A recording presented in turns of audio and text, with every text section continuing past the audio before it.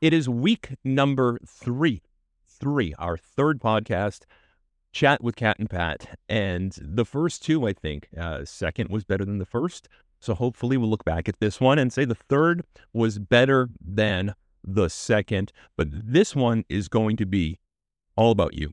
This is going to be about Katrina Pateri. This is her subject. I am simply sitting here, and I'll chime in from here to there. But this is essentially your expertise. So we promised these people that we were going to be real. We were going to talk about uncomfortable things. We did that last week.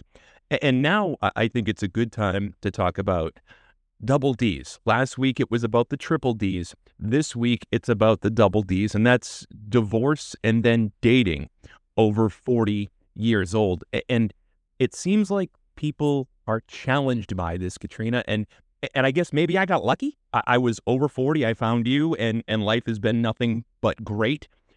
But in preparation for this podcast, I Googled divorce and dating over 40, and the horror stories that are out there are something like they should have a reality TV series right now. There's some amazing Instagram posts of people who recap like their first dates, their second dates, and how gone wrong they've been.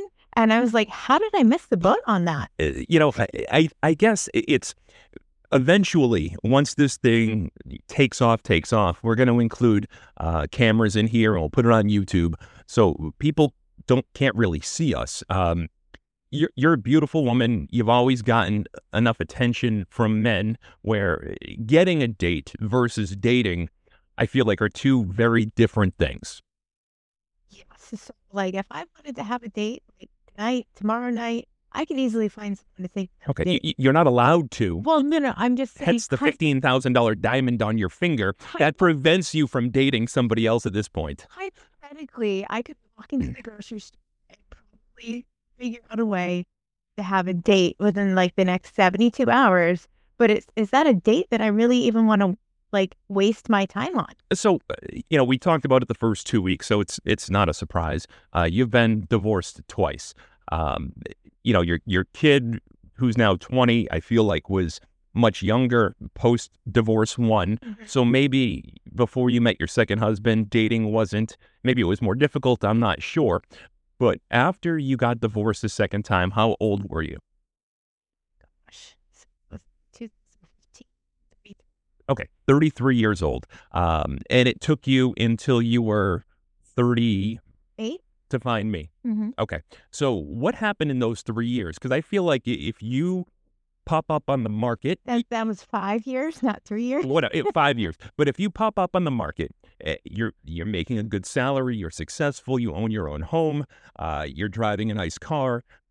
Yes, you got a little bit of baggage, but who doesn't at this stage in the game? Like, where were all the men that were courting you in the right way to try to land what I think is a spectacular prize, a spectacular woman?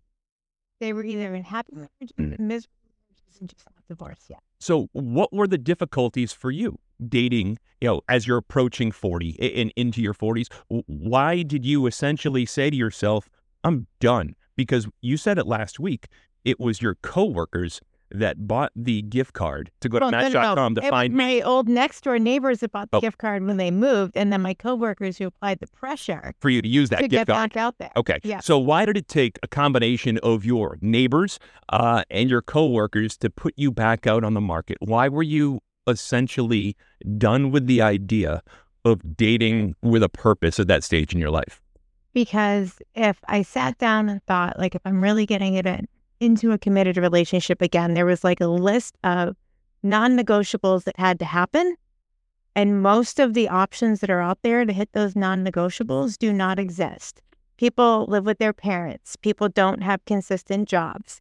People don't have friends that they've had for longer than 18 months, which means they can't maintain a long-term relationship in any form. There's some crazies out there. There's some creeps out there. There are people who we live in a world of social media now where dating is all like on an app. So you could be there thinking you're in a great place. At 2 a.m. in the morning, you're sleeping, and that person is looking for the grass is greener option right there on the iPhone, right there on social media. So I think that there's like a lot of different options and ways that things can go. But I also feel one of my things was I didn't want to date anyone that had children, even I had a Excuse me. yeah, that excluded you. So that was An exception that had to be made. what happened to your non-negotiables? Well, it came to the point where the options of those that didn't have children for a reason. Mm-hmm. And so as I was approaching 40, it was if I wanted to find somebody who was halfway decent, I had to embrace them having kids. But when you say embrace them having kids, again, it's one thing if we go back in time to when we first got together, not for nothing, it's one thing to date and even be in a committed dating relationship with somebody that has kids.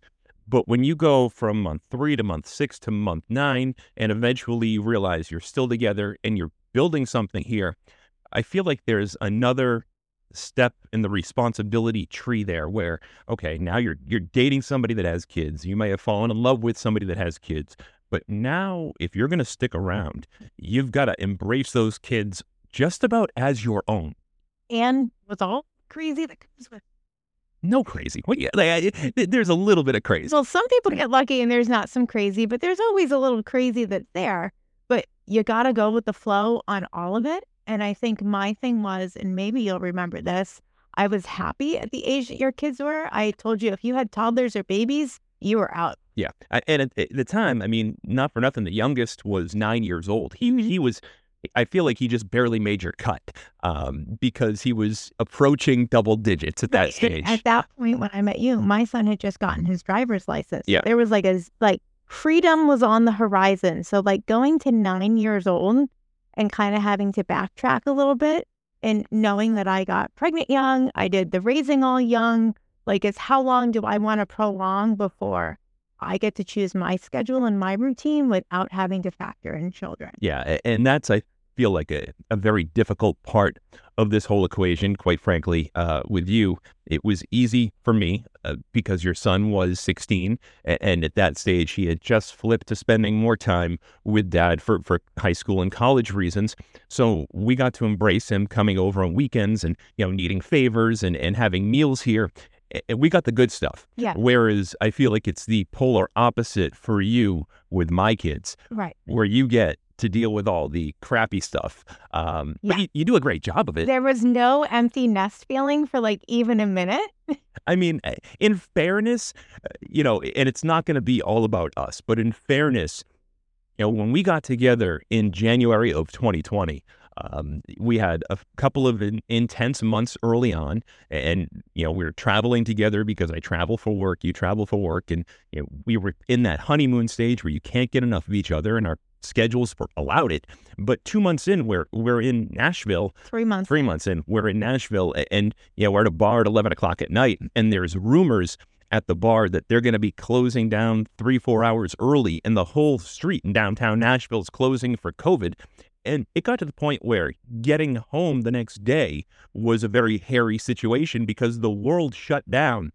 And we had a choice to make at that stage. Mm-hmm. Like, we were all in at that stage, but it was only 3 months. But we're talking about quarantining and essentially staying together or being apart for an indefinite amount of time. I'm glad that it worked out the way that it did. But thinking back, you must have had some hesitation at that stage. Well, it's like, what is that? Like MC Hammer song, like under pressure. Dun, dun, dun, dun, dun, dun, dun, dun. And it's like, so do you go back to being single, but like completely single where you can't like see anybody? Or do you say, if we can get through a pandemic, then it's meant to be? And we did. We got through it. Here we are. And here we are all these years later. But, going back to the core of the program, I think that one of the things that is really, I think it's hurt dating across the board, but I think it's really hurt dating for people our age, anywhere from, I'm going to say 39 to 58, somewhere in that demographic. I think that you brought up social media, you brought up the apps, and you said the grass is always greener. And instead of people embracing who they're with, they've got, whether it's the basics like Facebook or Twitter, they've got, their exes, staring them in the face. They've got their high school sweetheart who may have aged really well, posting her pictures. And there's always constant temptation, but those are the G-rated temptations. I mean, the apps that we have today. I mean, it takes like one bad argument or one way of like pissing the other person off, and rather than taking the time to think about it or being a little self-aware, like, was I grumpy? Did I react rashly? Am I being unreasonable in the big scheme of things? It's like, oh, like, this is ridiculous. And all of a sudden, ding, ding, ding, this person's messaging, or ding, ding, ding, this person looks like they weigh less than my current significant other. And, we don't work through or give ourselves like the time to think about, every day is not a great day. Every day you don't get along. Every day you go to work, it's not a fantastic day at work, but you still got to work. So why do we not have that same, like, every day's not a great day with our kids. You're going to have an argument with the kids. You have to be the tough parent and maybe take stuff away, and it's awful and it stinks, but you would never look to go online and be like, how do I replace my kid? But we so easily will do that with a significant other. I mean, not for nothing, post your second divorce at 33 years old, you were there. You were thrust into it. Was Tinder, Bumble, did those things appeal to you? Did you utilize them? What was your thought on hookup apps versus dating apps? Well, you're not a hookup person. No, they intimidated me. And at the time, like, Tinder was the one that, like, if you went on there, then that was code that, like, all you wanted to do was have sex. You would DTF. Absolutely not. And I didn't even really know what that phrase was till I started watching Jersey Shore a few years ago. And I was like, wow, I missed that boat. And by the way, now you can't miss Jersey Shore. No. Now I'm like obsessed. But yeah, so Tinder was one that you stayed away with. Plenty of Fish was like one where that was like the creeps were, because it was like the free one. So that was the one that you're supposed to like stay away from. Yep. Match.com was supposed to be good because you had to pay for it, and that was supposed to be all right. But my next door neighbors found success there. My dad had like a couple long-term girlfriends. He found success there. I would say that was the one I probably heard the most success from, was Match.com. eHarmony was one that I really went for, because to me that seemed like more of the working, the mature, the adult aspect. But that was see, you're an old soul. Right. So I'm like, who's going to embrace Murder, She Wrote and Golden Girls with me when I'm in my 30s? Because like, even that person. I mean, you said last week that you weren't ready for a third marriage. Going into this thing with me, you weren't even thinking down that road. But in the back of your head, maybe you were, because eHarmony, for years and years and years and years and years, their whole marketing campaign was about finding that person that was right for you through scientific facts and studies and quizzes and yada, yada, yada. Well, the reality is these were all the apps that I wanted to try in my 20s. But here I was, single, divorced early, living at home with my dad because my mom had passed. My sisters, I was waiting for my youngest to graduate high school with a toddler. And I worked retail. So like the idea is like when you go on a date, like that would be like the time that I was free. But I didn't really have a lot of free time. And then what am I going to like sacrifice and shift through different social media apps on like what are my date options? I was able to meet and date people at the time that I met through other people that probably weren't the best options for me. But I mean, that's what life was though. But that was what life was. So then taking it back a step, okay, so now I'm in this place again in my 30s. Now my son is a little bit older. Now I do have a couple days free where I could go on dates and do this. Do I take this seriously? And then like once I dabbled in, it was more of a nuisance. And all I wanted to do was run as far away from it as possible. And if this is what the dating world and the dating option was, then you know what? I drive a great car.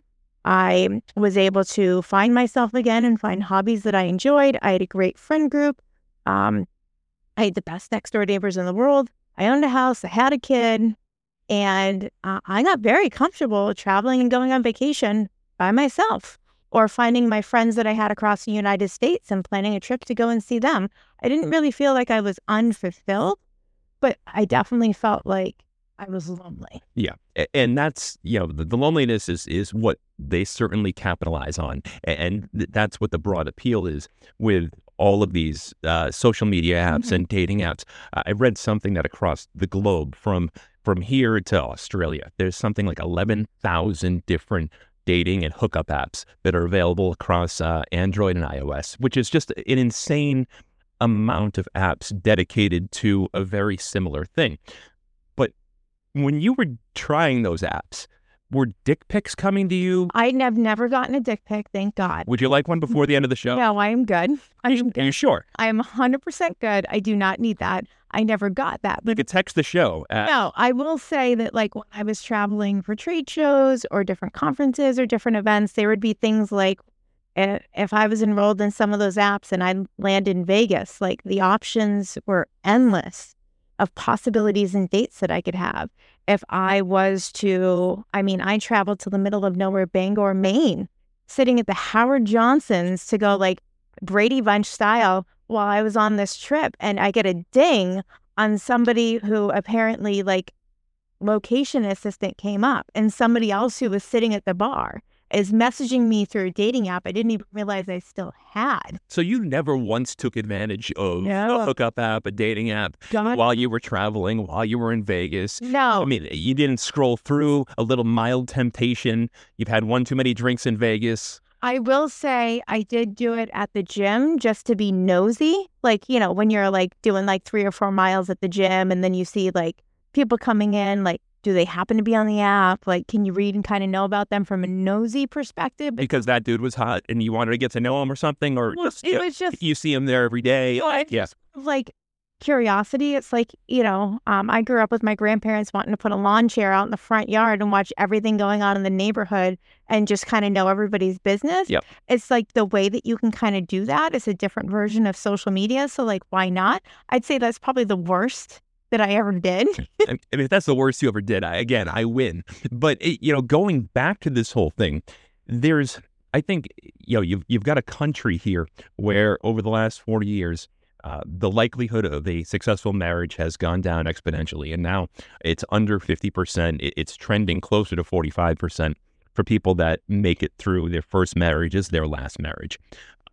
With all of these dating apps and social media presences and constant temptation out there, I get it with you. You're an old soul. I don't worry about you finding temptation elsewhere. But how do other people that are going into their 40s, maybe their first marriage got dull. Maybe they were more like me. I stayed married for 14 years.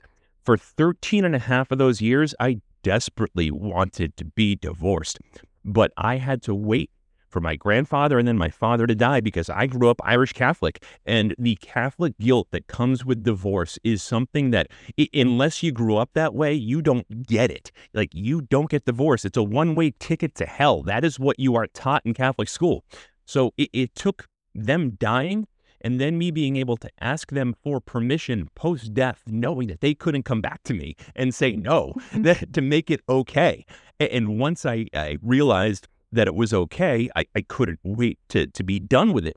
But that's very different from what I think is causing a lot of the divorces out there now. Well, I think the big thing is to your point with social media, with the dating apps, you can look on Facebook, you can figure out whatever people's interests are, what their hobbies are. You can tailor your profile. You could do research and homework and say, yeah, I'm into this, or yeah, I like that, and blah, blah, blah, blah, blah. Then you get married and it's all of a sudden, I'm never going to a basketball game, or I can't stand when we do this, or, now that we're married and it's a combined income, I don't care what you think about the finances. I'm going to go shopping 100 times a day at Target, and I want a $75,000 car that we can't afford. And the keeping up with the Joneses of what you see like on Instagram and TikTok. And I think that plays a role in a lot of people's relationships. And we've kind of lost touch on who are you authentically? Who am I authentically? Do we have things in common? Do we have common goals? Can we go out to dinner and not have to sit there and not speak to each other because we have absolutely nothing to say? Or can we,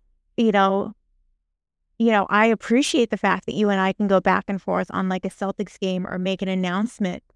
before the other announcers do, or we go to the gym every day. Well, we I love people who like to eat. So, like, I mean, that works out. Like, we're not having a pissing contest on who's going to be cooking in the kitchen. You realize you just stole a line from The Office, right? I have no idea. So Pam legitimately said that about Jim. Yeah. She said, I like to cook, he likes to eat. I like to dance, he likes to watch. Like, those are, but I like that about us. It's what makes us work. But we are very lucky because you had a ridiculous list of compatibility things that had to be met before you were that I wasn't the going next to step. settle on. No, and Yeah. even when COVID hit and we were forced to sort of jump in full speed, you still had the parking brake on at all times. Oh, I had timelines. You had timelines that had to be met, and these were not short timelines. You're like, all right, at 3 months, this is acceptable. At 6 months, this is acceptable. 9 months, 12 months, 18 months. Like, I had to be patient and sort of wait for you to, because you had programmed yourself into these beliefs, and as badly as I wanted to learn from my past indiscretions. Yeah, but those indiscretions aren't my fault. They're not my doing, and I'm not those guys. That's what I wanted to say to you. But I wanted to be self-aware, not to make a piss poor decision again. Right. And again, I came with my own baggage. I came with the kids that have got their own issues, an ex-wife that doesn't quit, and a low credit score. And I'm making myself sound like a loser, but I also owned my own home, had a significant salary with a job I'd been with for 10 years. My best friends have been with me since kindergarten. So, which was one of my favorite features, because one of my best friends has been with me since kindergarten. Yeah. We even had that in common. Yeah. So I think the ability for you to have like long-term relationships in your commitment to your kids, your commitment to your mom, the longevity you have had with work. I'm the first to know that, like, with divorce, I'm sorry, you're going to have debt. You're going to have a crappy credit score. My concern is, do you have a spending issue? Do you buy things that you don't need? Do you see something shiny and like want something new? Or if you do see something shiny like you did today, and I'm like, no, we're not doing it. You have to wait 15 months. And it's okay for you because there's a plan for us to get there. Like, you can be patient and wait for us to get something. There's a lot of people that can't do that. I mean, not for nothing. I saw something shiny today. It wouldn't have cost us $1 out of pocket today, or at all in general. And my credit score is now up over 700. I didn't need you. I could have pulled the trigger today. But I wouldn't do that because we are a unified front. And I knew that it was going to go beyond just whatever the bill is and who's paying the bill and what the finance rate is and yada, yada, yada. I knew that if I brought it home and discussed it with you, there would be an even better option for me down the line. And that's essentially what we discussed tonight. Yeah. But the thing is, the shiny thing that I wanted was very impulse-based. And I've already got a very similar shiny thing. So they're really... So what we're talking about is a new SUV that we just don't need. So I have a 2019 Lexus RX, and I fell in love with a 2021 Lexus RX. But they're making you wait at Lexus. You fell exactly into their trap. I fell into their trap. I had to wait for 45 minutes, and I went out there and might have taken it around the block. It was a very nice car, and the price was right. But that's okay. I'm not going to do that because I'm not going to jeopardize everything that we have sort of built here.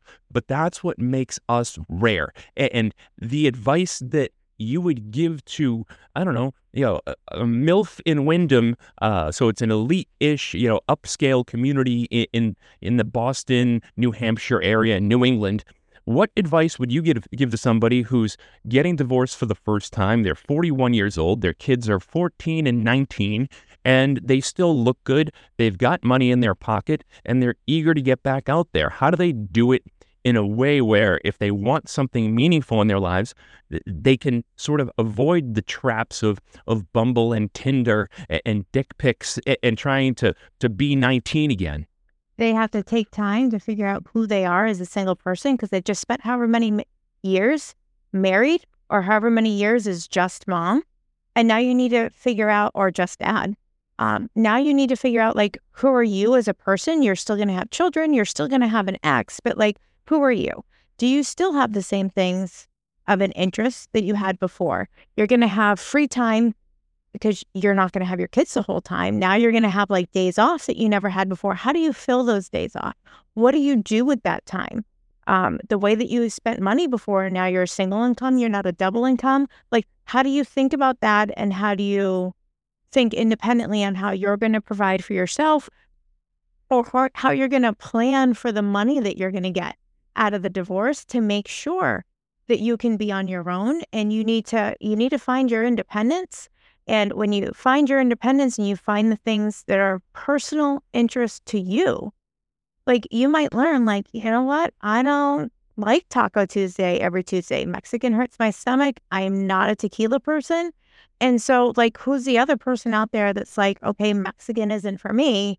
But I've always loved Indian food, and my ex would never let me get Indian food. So, like, I want to find some of these things to share with somebody else. The only way you're going to get that is if you take time to rediscover who you are after, and what have you learned? What have you learned from this chapter of your life that's closing?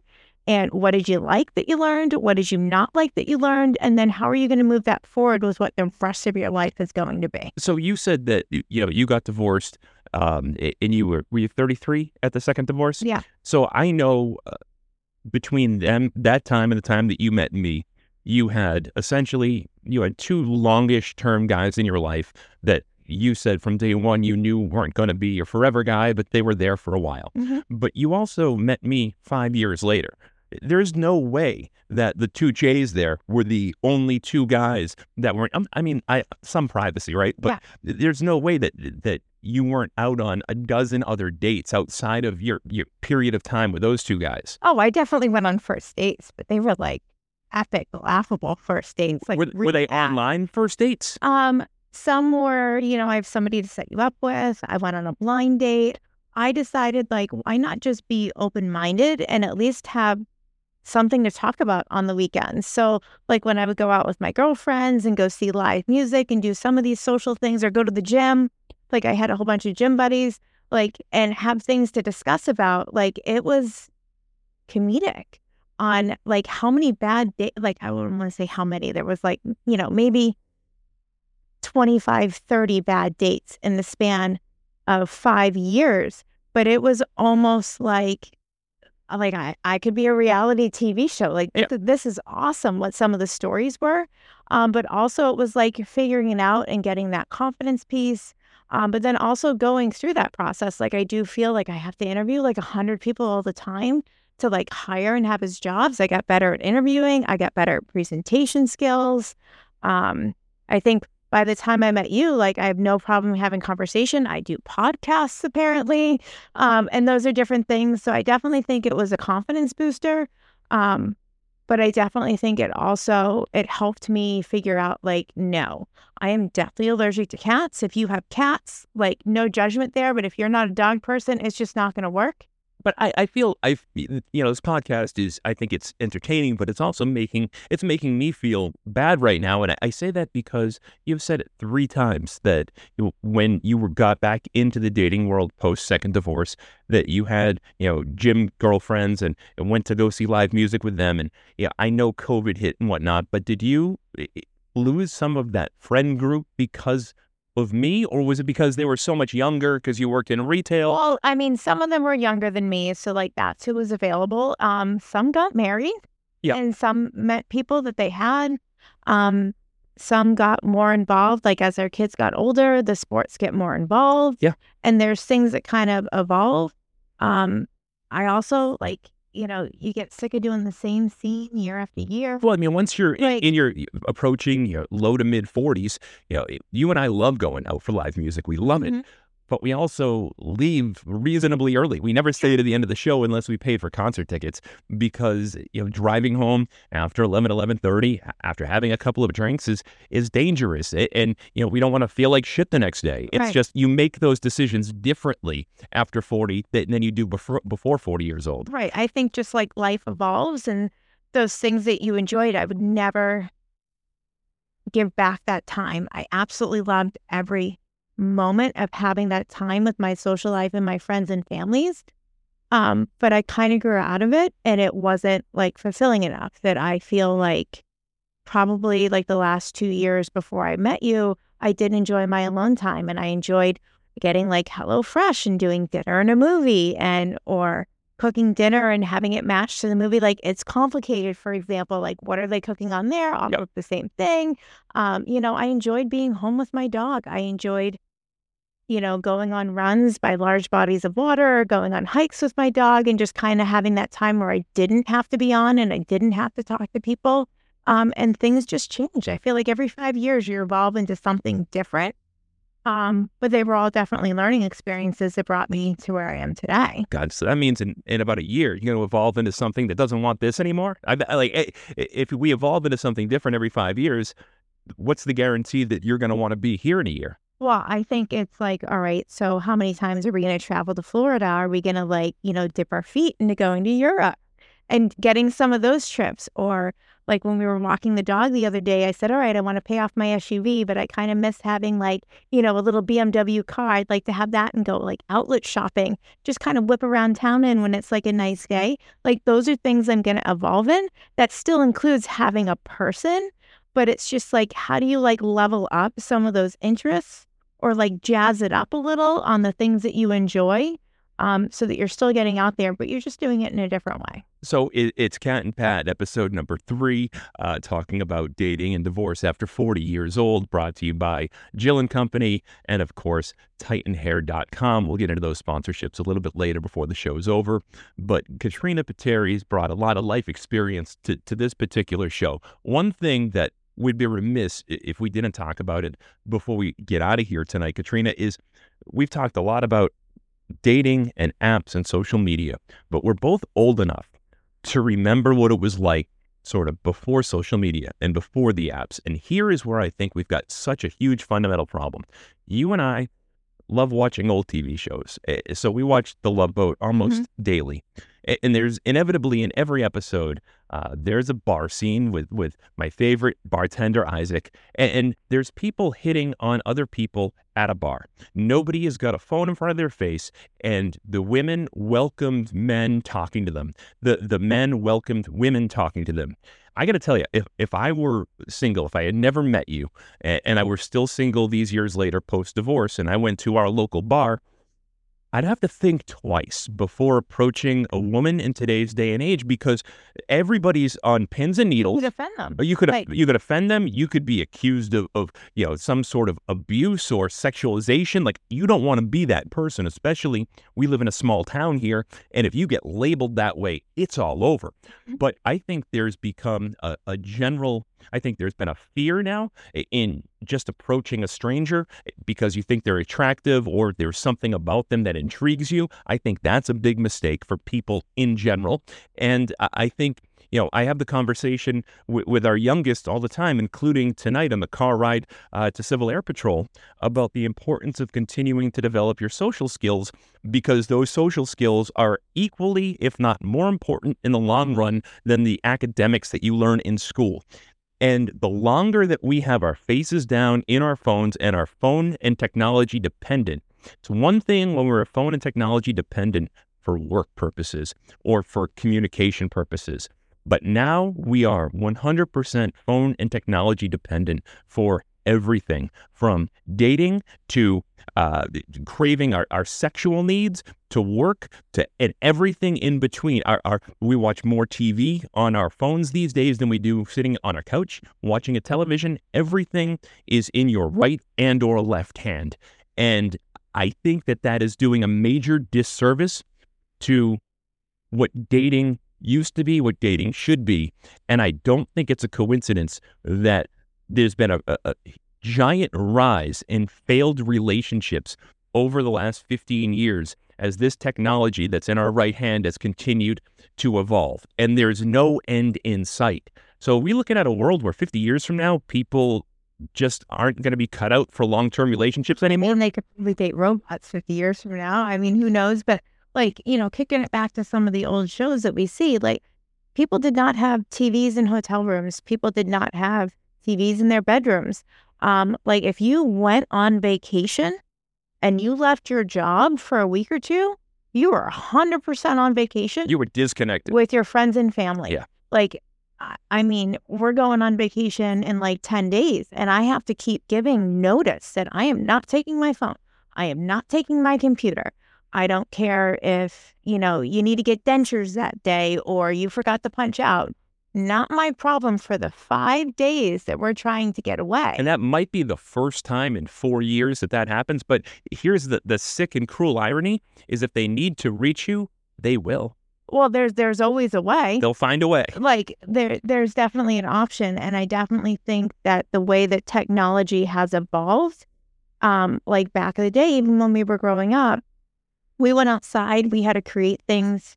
We had to figure out like how to play with our friends and play sports or make believe that like the backyard was a house or make mud pies and get creative and do different things and figure out how to entertain ourselves. We as a society with kids nowadays, every entertainment is behind an iPhone, behind an iPad, behind a Fire Stick or whatever these things are That's called. why there's such a rise in ADHD and all that type you of see stuff. it in your job every single day. It's people don't have to talk to each other, or if you do talk to somebody, now it can, instead of giving somebody the benefit of the doubt, it can go sideways really bad, that you have to date through a social app. Because if you're dating through a social app, then it is put out there that you've given permission through the app that I'm approachable. And so then it's acceptable to be approachable. And then through that, you don't actually have to see the person. So if you don't like them, you can block and ignore, and you don't even have to share why they are not of interest. Okay, but I'll say this, because again, we are on the weird side of history here, where we're old enough to remember what it was like and have lived through it, but we're young enough to remember what it's like and have lived through it for both sides. So when you were single, whether it was post first divorce or post second divorce, I am sure that those nights where you're out with your girlfriends, you got hit on. Mm-hmm. Did you welcome getting hit on, or was it an annoyance to you? No, it was an annoyance. And then I would definitely say like the second time, like anytime I went out, I always found a way to sit like by a post so that way at least one side was always blocked. So you're part of the problem. Like Yeah. there could have been some great guys out there that tried to initiate conversation with you. And I was not open to it. No, you weren't Yeah. open to it. I was, and I had the bartenders trained. I don't get drinks bought for me. If I went on a date, I paid my own way. I didn't want to feel like I owed anybody anything. And not everybody feels that way, and that's completely okay.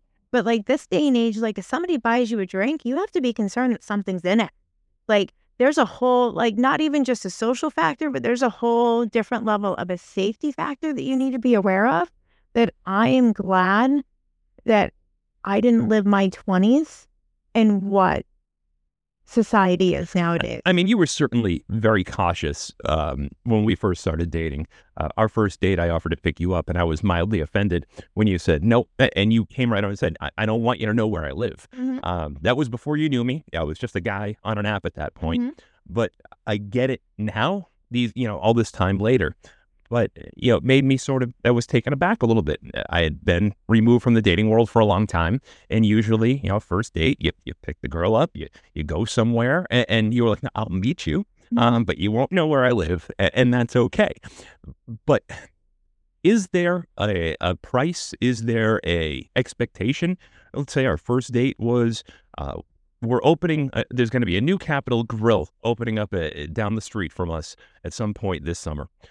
If I took you there and the bill was $400, we enjoyed a bottle of wine and a couple of great steaks, and I pay the bill, am I entitled to believe that there's something owed to me post-date? Or is that something that some men have in their heads, and that's part of the reason why women are flocking to the apps now and doing it in a different way? Well, I think there's an expectation that I just spent this amount of money, and there should be something back in return versus just like getting to know you and like that 3-date rule, that 5-date rule. Like, I don't think those things necessarily exist out there anymore. So you don't actually get to know who the person is. And for me, I made my own money. Yep, you did. I have no problem paying for myself. And then once we establish, if I like you, you like me, I kind of get what your character is a little bit. Once we get several dates in, if you want to pay and then I pay, or we figure out how we're going to do this financial piece and we have a conversation about it, I am comfortable with that.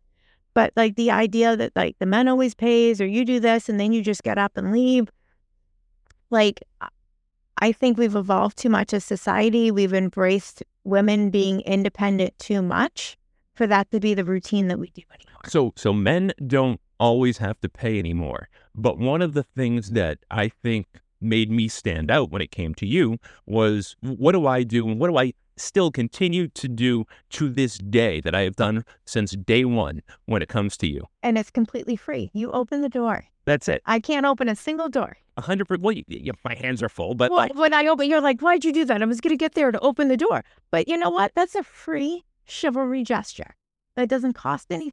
So chivalry is not dead. It's just evolved a little. Yeah, there just needs to be like a different approach, I think, with a modern day woman or an independent woman. I don't even know if modern day woman is the same, like, correct term anymore. But I think there's a different approach in how you can show that you're a gentleman that doesn't have to have a value attached to it.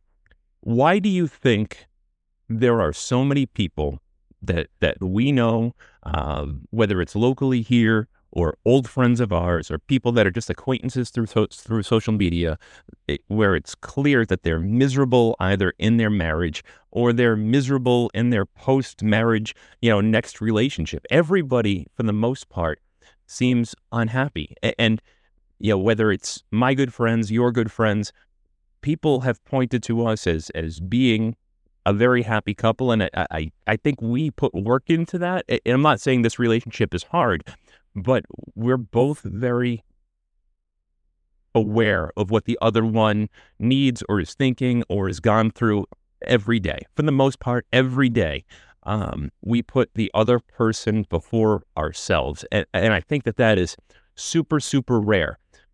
How can people get back to being successful in their relationships, whether it's their first marriage or their fourth, with the constant temptation always at their fingertips? Well, I think they have to just do something in common. So like in just an average day, we prioritize that we need to get to the gym for an hour. So whether we do that together, whether we do that separately, that is a priority of our days that we have to have. And on the days when we don't go together, we at least have the conversation in the morning when we go through our day and is there a window for us to meet there or not? Right. Like, do we get the gym date? Do we not get the gym date? Are you going to take a kid? Do I have like a call and I can't get there where you can get there on your schedule? But it's still a priority for you and it's a priority for me to get to the gym every day that we respect. But sometimes we can do it together. I think a second priority for us is if we're not traveling, we sit down and have dinner, and dinner does not include phones. So whether that's dinner that we make, whether we go out to eat the once a week that we go out to eat, but we prioritize, we sit at a table and we have a conversation. Or at a bar stool. Right. And it includes friends, it includes family, it includes the kids. These are the dinner rules. And we're going to sit down and have a meal together at the same time if we're home together and not in another state. Like, this is a priority. And by the way, that also includes the technology-dependent 13-year-old. He doesn't bring any. He doesn't bring his phone or a tablet or a laptop to the dinner table, and he knows it. My son, your parents, our friends, like, that's the rule. And I think we have committed to a bedtime, and we go to bed together, or we go to bed like a half hour separate. So like, you're getting Connor down to go to bed, and I'm downstairs. Like starting a show that you might not want to watch, but we have a joint show that we'll watch together, and we have like a tea routine. And I think it's just like prioritizing, like, it's important to get to bed at a certain time. And this is what our bedtime routine is going to look like. It's important for us to get up at a certain time to make sure the kids get off to school, that we get off to work, but we find a way to have like coffee and watch a 20-minute like comedy show every morning, whether it's Friends, whether it's Office, however we're switching off with that. But we find a way to have 15 to 30-minute interactions on things that are important to us. And then like, we like basketball. That's something that we have in common. If there is a game on, like, we fought like crazy to make sure that we were able to sit on that couch for the 2:00 game on Sunday. Yep. Like, it took all of us, like, laundry done, yard work done, grocery shopping done, trash taken out, gym time was in, things made for the Super Bowl, showered and clean. And you got there on time. I got there 20 minutes late, but it was a priority to sit down and watch that Celtics game. And if the kids were here, like they're totally included in that. And I think and we've also made the commitment that travel is important and we need to have vacations. They don't have to be 7 to 10 days. They don't have to be $20,000 trips. No, we take 2-night trips sometimes. But, one night at a hotel in Boston just to get away. But how do we make sure that there's a couple times a year there's something for us to look forward to? So when work gets crazy or I get snotty or you get annoying, that there is something that we can look forward to reset that isn't going to break our bank and add another stressor. Yeah, there's nothing worse than looking forward to a vacation because you desperately need to relieve the stress and then coming home and realizing you've got $10,000 in new credit card debt, which only worsens the stress. And then there's no vacation to fix that. And then you get yourself caught up in the endless cycle. And before you know it, it's 10 years later, you're in debt $100,000 and you hate your wife. Like, that's real life. That's what happens. We've done a really good job of staying connected for these 4 years, and I applaud you for that. But, before we get out of here today, seeing that we met through an app and talking about how good our relationship is, are apps good for relationships, or are apps going to be the demise of human interaction, relationships, successful partnerships moving forward? I think it's interpretive of the person who uses the app. So I'm going to go back to what I said before. You can't initiate asking somebody if they want to go on a date until they've given permission in an app. But you, as the person who's given permission to go on the date in the app, gets to choose what is important for you, what are your values, what are your characteristics, what are things that you're looking for that aren't cosmetic, but that are important characteristics for the other person to have, and how true do you stay to yourself to keep that? And if you do that and you genuinely find somebody else who is even 75% as committed to doing that as well, then yes, you can have a good match. But you can't just go out, run into somebody at Starbucks and find a date anymore. So you have to be smart on how you go through the app.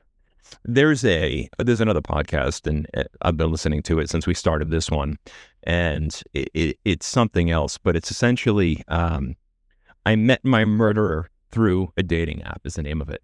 And it's a true story told every week, essentially from the perspective of the person that got murdered from a dating app. And it's shocking, the stories that are told out there.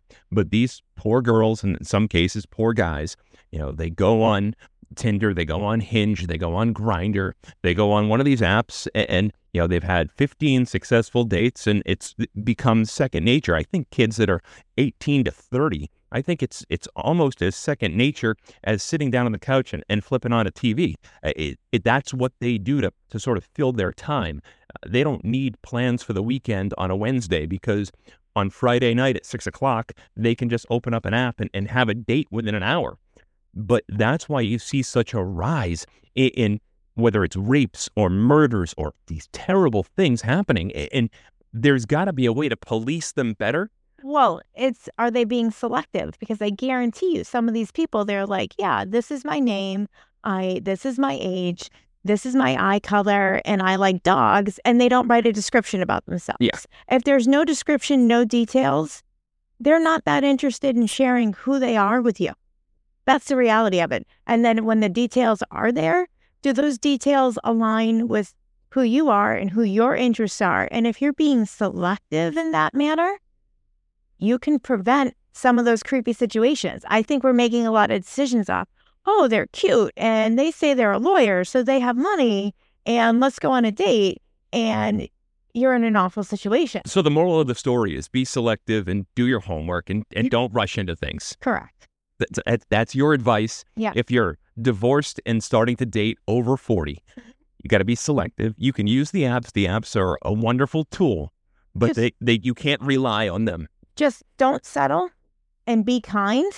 And if somebody can't be kind back to you, like, what are your red flags? And if your red flags, trust your gut. I think somebody needs to buy a small island out there where it's only single people over 40 years old, and they've all met some sort of qualification to get on the island. And it's, you go for a week, you go for 2 weeks, you go for a month, but every woman that goes there is not only willing to, but has accepted and is excited about the fact that she's going to get hit on old school. Honey, Like, not the churches, they have singles and cruises. churches, like, come on. Like, I'm not, who's not- I don't want to meet my next wife at a church. But if you're into I'm talking about, Like- go there and there's something fundamentally wrong with society when you can't go to a bar as a single guy and see a single woman there and just want to walk up and say hi. But you can't do it anymore without running the risk of offending her or pissing her off. And that is missing from society today. Well, and the reality is that the response in a negative manner is because they have already been burned in the past. Yeah. And the nice guy does have to suffer the consequence for that. Nice guys really do finish last. Well, I don't. Do you think you? Am I a nice guy? Well, of course. Or else I wouldn't be here. All right, that's Chat with Pat and Kat. Week 3 is in the books, brought to you by Jill and Company Realty here in Southern New Hampshire. Their newest spectacular real estate agent, Katrina Pateri. Find her at 603-479-1028. Give them your email address. Katrina, like the what? And this is just houses. No, yeah, there'll be no dates. I don't care how great you think you are. She is taken and she is mine. Also brought to you by Titan Hair, TitanHair.com. International travel for your hair needs. It is medical tourism. It is awesome. And you don't have to go to Boston or New York City or LA and spend $20,000, $30,000 for a spectacular hair transplant. $2,500 will get you there. We'll get you a translator. We'll get you airfare. We'll get you in and out of Istanbul in 3 days flat. Come back home to your beautiful wife, girlfriend that you just met on a dating app because you can't meet her in person, and you can impress her with your $2,500 hair at TitanHair.com. That'll do it for week 3 of Chat with Kat and Pat. Well, guys, we'll talk to you guys in 1 week. Until then, bye-bye.